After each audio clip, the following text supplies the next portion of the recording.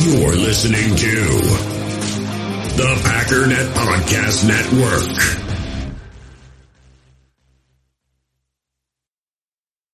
It is time.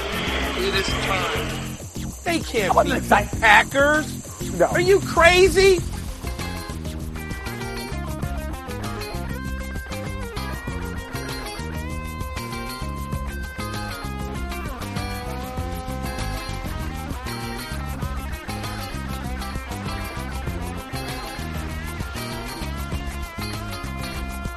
You're listening to Cheese and Packers, a project powered by the Packernet Podcast Network. My name is JJ Leahy, long time no see, unless you've been tuning into the Packernet Derailed live stream. That's every Tuesday night at 7 p.m. Lambeau time. That's me, Ryan, and Jake. And it's a pretty darn good time. Matt Ramage has dropped in a few times recently. We are, I should say, I am doing a 49ers preview. Because, let's face it, this is a tough challenge. And I did a bunch of work on this game. And I thought, hey, I put it out on the old Twitter machine for people there to enjoy, just in a text form. But there's a bunch of people who are not on Twitter who still listen to this podcast. And I thought, you know what? This work that I put in should not go to waste. So, on paper, San Francisco has to be favored. They should be favored by at least 2 points. And I want to walk through a few things here. One, I want to walk through score prediction, like how I arrive at that. And we're also going to go through just some of the positions and little things I've noticed as I've been, using all the most filtered views of PFF that I can to see, like, hey, what are some trends here that we actually could try and exploit? And the good news is, like, you can beat the 49ers, obviously. There is a path to victory here. It's tough, though. If the Packers pull this off, you should feel very proud of them. Okay, first let's talk about the score. So, Ryan and I have worked on a model that takes how many points you score and how many points get scored against you.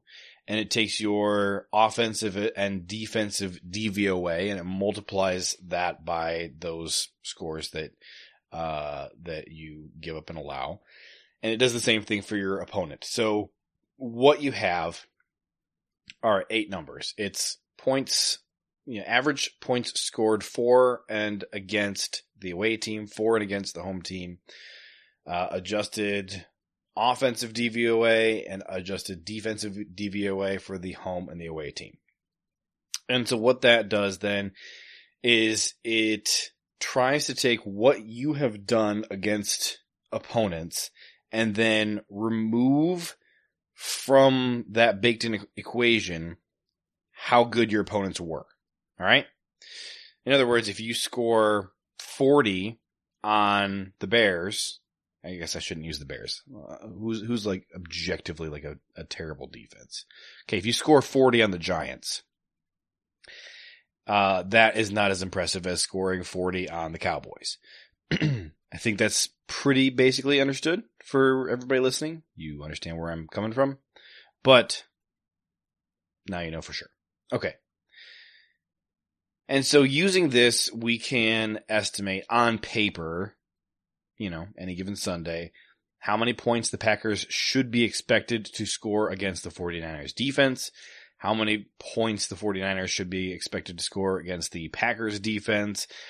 And then it also goes another step further because then it doesn't just take the 49ers offense against the Packers defense. It also just takes the Packers defense against the 49ers offense. And that is actually a different number, but they're close. And so then we average between those. So The other thing you got to bake in here is, what numbers do you want to use? Do you want to use your average points scored on the whole season? Do you want to use just recent games? Do you want to factor in home versus away? And so doing those, those will change the point spreads for sure. The other thing is that there's another model similar to DVOA called Dave. And Ryan reached out to one of the guys who I think is like an author of DVOA, and that dude was like, hey, you know, if you're trying to do this process, then you want this Dave model instead of the DVOA model. So we also have that built in there. So we got quite a few different ranges of outcomes you can spit in here. I ended up taking it's roughly like the last 8 games for the Packers and the last 6 games for the 49ers. Why? Well, because there are some pretty clear cutoffs for both teams at that point. So one of the cutoffs here is that it happens to be games played in December and January. And the Niners have not played as many games. So the other thing is that, so the last like truly dominant performance across the board from the 49ers was week 13 against the Eagles. They smashed the Eagles 42-19. Now they did go on to win their next 2 games against the Seahawks and the Cardinals, and both of those performances were pretty impressive, but it wasn't the same like top to bottom kind of flawless across the board.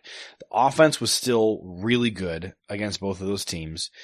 The defense just like started crapping the bed. Against the Seahawks, they did have a good pass rush grade, but that was it. Everything else was bad. Against the Cardinals, coverage was good and everything else was terrible. So I thought that was interesting because then those trends kind of just continued. They did end up losing their next game to the Baltimore Ravens, 19-33. And in that game, the defense got a tiny bit better, against the run and tackling. I should say they got much better against the run and tackling, but overall their defense was only marginally improved, and that's because the coverage fell off. So against the Cardinals, they had a 78 coverage grade. Against the Seahawks, they had a 68 coverage grade. Against the Ravens, they had a 39 coverage grade. And then the offense also just crapped the bed. 54 overall offensive grade. They only put up 19 points. Against the Commanders, we have to remember, just god-awful, awful, trash team, the Commanders. They whooped them 27-10. Offense got back on rhythm again. An 82 passing grade from Brock Purdy. The run blocking was phenomenal, which is an important thing we're going to talk about in a little bit. And then the defense kind of found itself again. Run defense was bad, but tackling was good. Coverage was elite. And then the pass rush was bad. And then they played against the Rams, and that's an interesting game because they benched a lot of starters. Like they didn't have Cooper Kupp or who did the 49ers bench? The 49ers benched Brock Purdy. That might have been it. And then the Rams benched Aaron Donald and Cooper Kupp. I think Matt Stafford too. That was Matt Stafford. Okay. So that's just kind of a weird game to throw in there. And you got to remember, of course, Brock Purdy didn't play in week 18 and then he didn't play in week 19 because nobody played in week 19. So he might be better since he's had a chance to really rest up, or he might be a little rusty. I'm inclined to think he's going to be better, but if you're looking for, hey, we got our column of things that could swing the Packers away or could swing the 49ers away, throw that into the column. Could go either way, coin toss. And this game is really going to come down to like a bunch of coin tosses. And just like on paper, if you expect 50% of them to break for the Niners and 50% to break for the Packers, then it should be a Niners win. But if you get a few things going the Packers way, and we are already getting some reports that some of those are, which is exciting, then you got to be more excited about the Packers' chances. So let's look at the other variable here, and that is, well, I guess I should do the the Packers. So why did I do the Packers cut off there? So their streak goes from week 13. So this does not include the Lions game, but it's the Chiefs, the Giants and Buccaneers. You got to remember, bad games for us. Panthers, also actually a bad game for us. Like, I know, like, you remember it being a bad game. It was worse than you remember. The only really positive grade we had anywhere, we had a 72 passing grade, an 80 running grade. The run blocking was 39. Pass blocking was 52. Receiving was just a 65. Overall defense was a 55. The only positive grade that wasn't in like the 40s or mid 50s, you had a 69 pass rush grade. So that's it. Like, it was a bad game for us. So you have a 3-game bad stretch for the Packers in there, but you got the Chiefs game, Vikings, Bears, and Cowboys. And I felt like, I guess I did throw the Lions game in there as well, but it does not include the Chargers game. So using that stretch, there's one game that I circled, and that's the Bears game. So the Chicago Bears game, we scored 17 points and gave up 9. But there's 14 missing points in that Chicago Bears game. So there's a missed field goal. There's also 2 dropped touchdowns. And then there was a field goal attempt that was missing because of the little weird thing at the end of the first half. So as I am evaluating, like, how good is the offense for the Packers, you have to decide whether you want to include those 14 missing points or not. And I think it's relevant. Because the Packers are not going to beat the 49ers if the mistake-prone version of the Packers shows up. Like, why are we even talking about this if the bad version of the Packers offense is going to show up, right? If you got the mental mistakes and the missed field goals and all that, like, you're not going to beat them if you're not playing your best game. So I don't really want to compare, like, the worst version of the Packers to the 49ers, because you're not going to win that. I can just tell you right now, like, the outcome of that game is going to be an L. If you get the best version of the Packers, and that's really what you're trying to answer, is like, hey, can the best version of the Packers, which we've seen for several weeks in a row now, can they show up against the 49ers? Well, then the question is, well, if they do show up, is that enough? So that's why I did go ahead and add in the 14 points to that Bears game. So that would be a 31-9 Bears game. But I wanted to lay that disclaimer out there, all right? We're talking about the good version of the Packers, and nothing else matters if the good version of the Packers don't show up, right? On the same page? Okay. Having said all that, I came up with a few different score predictions, and any way you slice it, on paper, the Packers should be expected to score between 25 and 27 points. And the 49ers should be expected to score basically exactly 31 points. So that's close enough for me that I've got some excitement, right? This is like, here's what it is on paper, is that you would expect on an average day for this Packers offense and Packers defense, and an average day for this Niners offense and defense, that the score would be approximately 26-31, right in that range. And dude, that is close enough for me. It's the playoff. It's going to come down probably to which team is going to have some of their players step up and make some big time plays when it matters the most.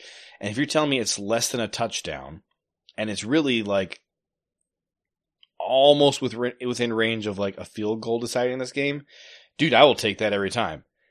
I mean, this is a really good 49ers team, and the Packers on the season have been very questionable. If you are wondering what this score prediction would look like if you just took the entirety of the Packers season and the entirety of the 49ers season, all of a sudden that 9.5 point betting line that Vegas puts up looks exactly right.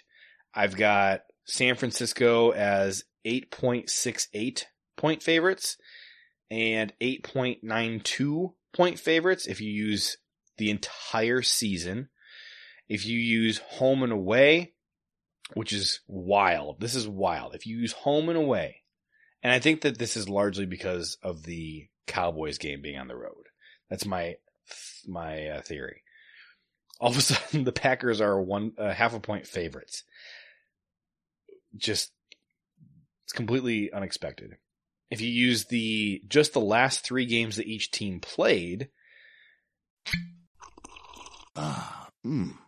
The first taste of rare bourbon you finally got your hands on.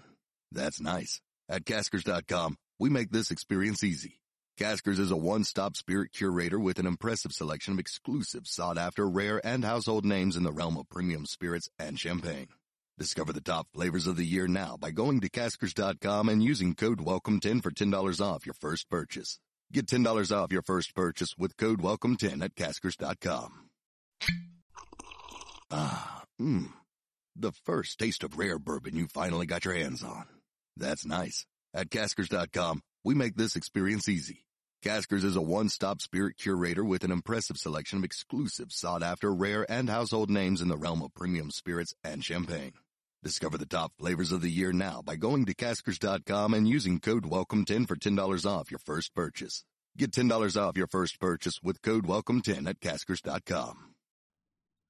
And this is using the actual points scored, so we're missing 14 points from that Bears game. Then it's San Francisco as 2.7 point favorites. So, like I said, I will take this, 4-point spread here that we've got, using just these, the last month and a half of games, and throwing in those extra 14 points for the Bears game to say, like, hey, we're trying to assess the version of the Packers that didn't miss those 14 points. Because, again, if you're going to make those kind of mistakes against the 49ers, you're not going to win anyway. So I'll take this. This is a puncher's chance.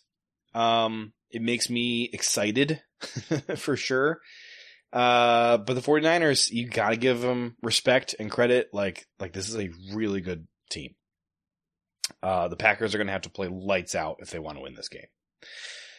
So let's look at some of my findings along the roster. So I think that where you have to start actually has to be with the rushing games. Because both of these teams recently have been pretty terrible against the run. The 49ers have not had a good run defense game since, let me click back to the 49ers, that was the Packers. The last time they had a good run defense game really was that Eagles game. They had Baltimore Ravens game, they had a 72.8 run defense grade, which is pretty darn good, but that came at the expense of a 39.2 coverage game. And if you are going to tee off on the run as much as the 49ers did against the Ravens, Jordan Love and this receiving core are going to tear you to shreds. And I think that they probably learned that lesson from this Ravens game, given how they played the next 2 games. So, with that being the only game that they have given up, or that they've had a halfway respectable run defense grade since November, you got to feel good about that. Against the Eagles game, they only had a 77.8 run defense grade, and you might be thinking, only? Why are you saying only? Well, because the week before, which was mid-November, against the Seahawks, they had an 88.8. Previously to that, they had an 81.5, 84.3, few mediocre games, 90.3 run defense grade, mediocre game, 90.7, 73.6, 88.2. So you can see now why I'm classifying that 77.8 against the Eagles as like only a 77.8. But it's been downhill since then. They've been pretty bad against the run. And let's talk about expectations for this game in run defense. One of the big issues that the 49ers are going to face is that Clelin Ferrell has been ruled out for this game. He's the starter. Now they do have Chase Young, and they also have Randy Gregory. Both of those were in-season acquisitions, and Nick Bosa was asked about those. Where's my quote on that? Nick Bosa. He said he's talking about the defensive line and what it's going to mean to not have Clelin Ferrell. Quote, "It's about understanding the aiming points and all the stuff that our defensive line coach preaches, and it's tough to come in and get it right. Randy and Chase are still learning. They're going to have to learn quick on the run to be ready to fill Clelin's shoes." Simply put, the 49ers really like Clelin's solid grasp of what he's expected to do in run defense. And he's been banged up. He is ruled out for this game. I think that's a big deal. Not to say that they don't have talented run defenders on that defensive line. I mean, Nick freaking Bosa is there. Eric Armstead is a big deal. And who's the guy next to him? It's Eric Armstead and I can't remember the guy's name. Eric and Javon Hargrave from the Eagles. Those two guys are there. They're no joke, but this unit has been bad at defending the run for a month and a half. And now they are for sure missing the guy that they have said is a key component of stopping the run game. But the Packers are also bad at stopping the run. I don't have to tell you that. So I think that both teams are going to be able to run with ease. And it's going to be up to the Packers offense to force the Niners to play catch up. Because if you give the Niners an inch and you let them sit in a position where they feel like, hey, we can run this because we don't need to play catch up like in desperation mode, right? Like Christian McCaffrey's going to tear you alive. Rushing grades for the Niners have basically been great. They've had 4 games in a row of subpar rushing. The run blocking has been fantastic during that time span. Like against the Cardinals, you had a 90.5 run blocking grade, but only a 66.2 rushing grade. That ain't great. Run blocking grade against the Rams, 70. Pretty darn good. The rushing grade is a 69.6. But again, you know, I'm highlighting this stretch of 4 games here of rushing grades that are in the mid to high 60s. And you're thinking, oh, you know, mid to high 60s is pretty good. Okay, but they were almost a 90 every week. You get a 3-game stretch from Seattle, Philly, and then Seattle again of an 83, 88, and 85 rushing grade. All right. So yeah, nothing, you know, 69 rushing grade is nothing to sneeze at, but it's a 20-point drop off. We're looking for weaknesses. We found some weaknesses here. Christian McCaffrey has not quite been himself. He had a 6-game streak of being like truly dominant from week 8 to week 14. And then if you're willing to accept a mediocre grade in week 7, that actually then extends his good streak all the way basically till week 3. Week 3 through week 14, he's been borderline fantastic every week, with the exception of the Vikings game. But I do think that they're going to be able to run with ease. And so you need them to be playing catch up the way that the Cowboys are playing catch up, right? So it really is going to come down to what this Packers offense can do against the defense. And I really don't have very much in the way of notes other than this about the 49ers offense because they're fantastic. They just are. It's a fantastic offense. The best the Packers defense can hope for is slow them down enough that a white hot Packers offense that is not making mistakes can build up maybe a 2-touchdown lead and then keep the Niners offensively just chasing them the whole game. That should take them out of those advantageous rushing situations. And that really does give you your best chance defensively for winning. So, slow them down early. And then, if you could hold them to a field goal here, force up, 1 or 2 punts in the game, I think that's about the most that the Packers offense can ask of the Packers defense. So it really is going to come down to, can the Packers offense show up and keep those legs churning the entire game and just throw up just a blizzard of points. The Niners have not lost close games. All of the closest losses they had were in week 6 and 7. I think this is when Brock Purdy was out. They lost 2 games where they only scored 17 points. And then the next week against the Bengals, they again scored 17 points. So 3 games in a row, they scored 17. And they lost those games by the defense allowing 19, 22, and 31 points. Right?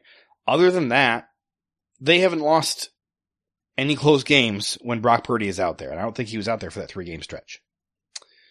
So let's look at the 49ers defense, because it's been rocky recently. Now, the biggest thing is going to be, I think, their coverage and the interior of that defensive line. Let's talk about coverage. They lately have been really up and down. Week 15 against the Cardinals, 78 coverage grade. Week 16 against the Ravens, 39 coverage grade. Week 17 against the Commanders, 88 coverage grade. Week 18 against the Rams, 52 coverage grade. So hot, cold, hot, cold. Then they took a week off. Maybe that week off would be their hot game, and now they're going to get another cold game against the Packers. I'm kidding, but it'd be nice. So, hopefully you're catching the coverage on an off day. The interior of their defensive line concerns me because their pass rush has been good, not great.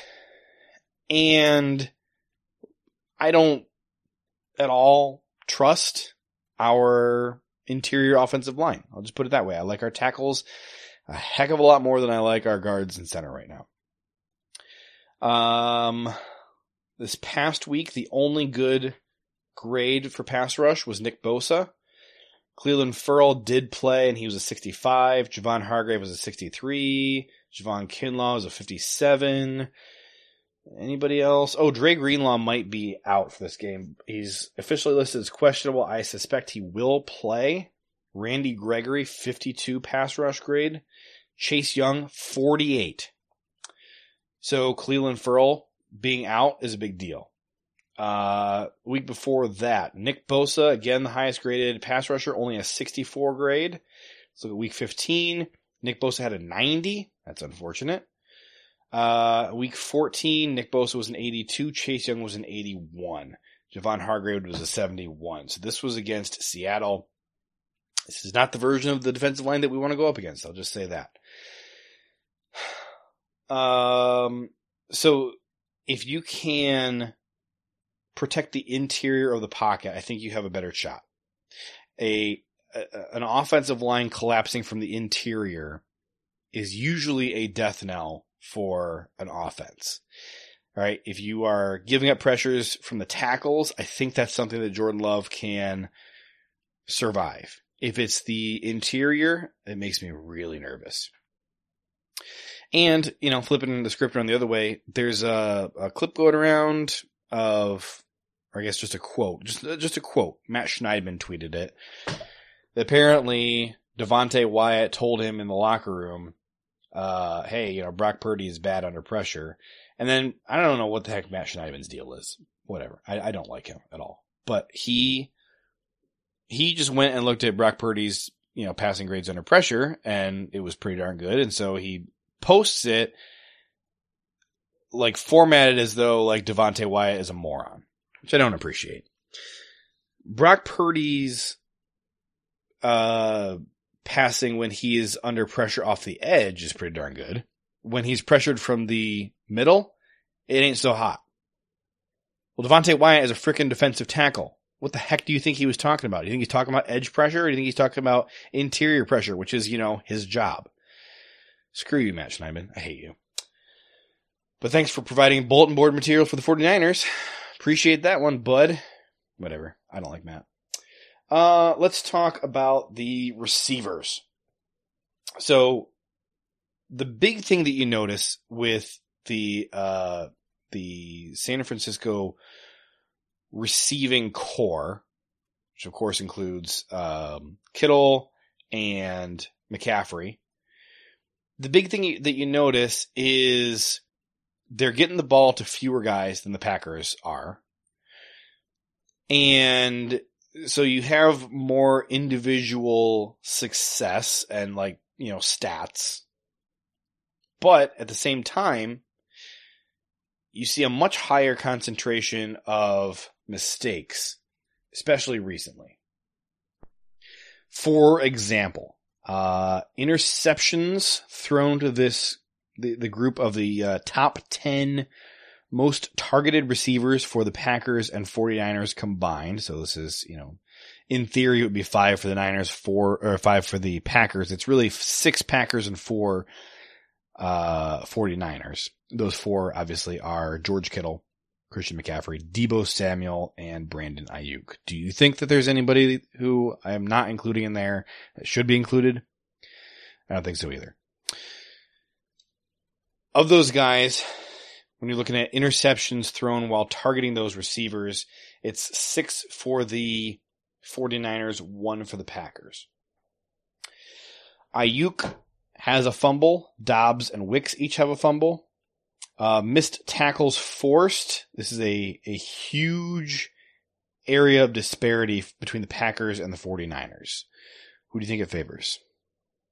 It's the 49ers. Kittle, Deebo, and Ayuk each have about 2.5 to 3 times as many missed tackles forced as any of those top Packers have. So that's going to be a huge deal. Can the Packers defense tackle well? If you're missing tackles, it's going to be a long day. Drops is a big deal. You see many more drops for the 49ers than for the Packers. I lost my stinking numbers here. Where's the drops? I don't have my drops. 3 for Deebo Samuel. You got 1 each for Dobbs, Jones, Kittle, and Bo Melton. 2 for Brandon Ayuk. And Luke Musgrave is in here. I forgot he was in here. Who's the other guy? Where's the other 49er? Oh, McCaffrey has 1 drop. So the biggest thing here, obviously, is the Deebo Samuel 3 drops. If he could drop a few passes on Saturday, that would be nice. Now, with contested catches, it's kind of interesting. Brandon Ayuk is 3 for 4. Bo Melton is 3 for 6. Jaden Reed is 1 for 1. Wicks is 2 for 3. Kittle is 0 for 6. Love to see that. 2 of 5 for Tucker Kraft. 3 of 6 for Deebo Samuel. 1 of 2 for Aaron Jones. 5 of 8 for Romeo Dobbs. What a stud. And that's it. Where's McCaffrey? McCaffrey is way down here on the list for some reason. 1 of 1. I almost thought that this Malik Heath was him, but he's at 1 of 3, but 1 of 1 for Christian McCaffrey. So the receiving group, you know who the Packers receivers are. And then the 49ers receivers are just really wicked with the ball in their hands. So tackling is going to be huge. It really is. Let's finally look at the quarterbacks. And here's the big thing. They both have been elite. And they both have been elite in very different ways. Jordan Love has 18 big-time throws and 6 turnover-worthy plays. Brock Purdy has 7 big-time throws and 3 turnover-worthy plays. So Jordan Love is taking many more risks than Brock Purdy is. He also is converting at a higher rate on those. Brock Purdy has actually he's been elite and he's been a game manager, and he has suffered some bad luck despite that.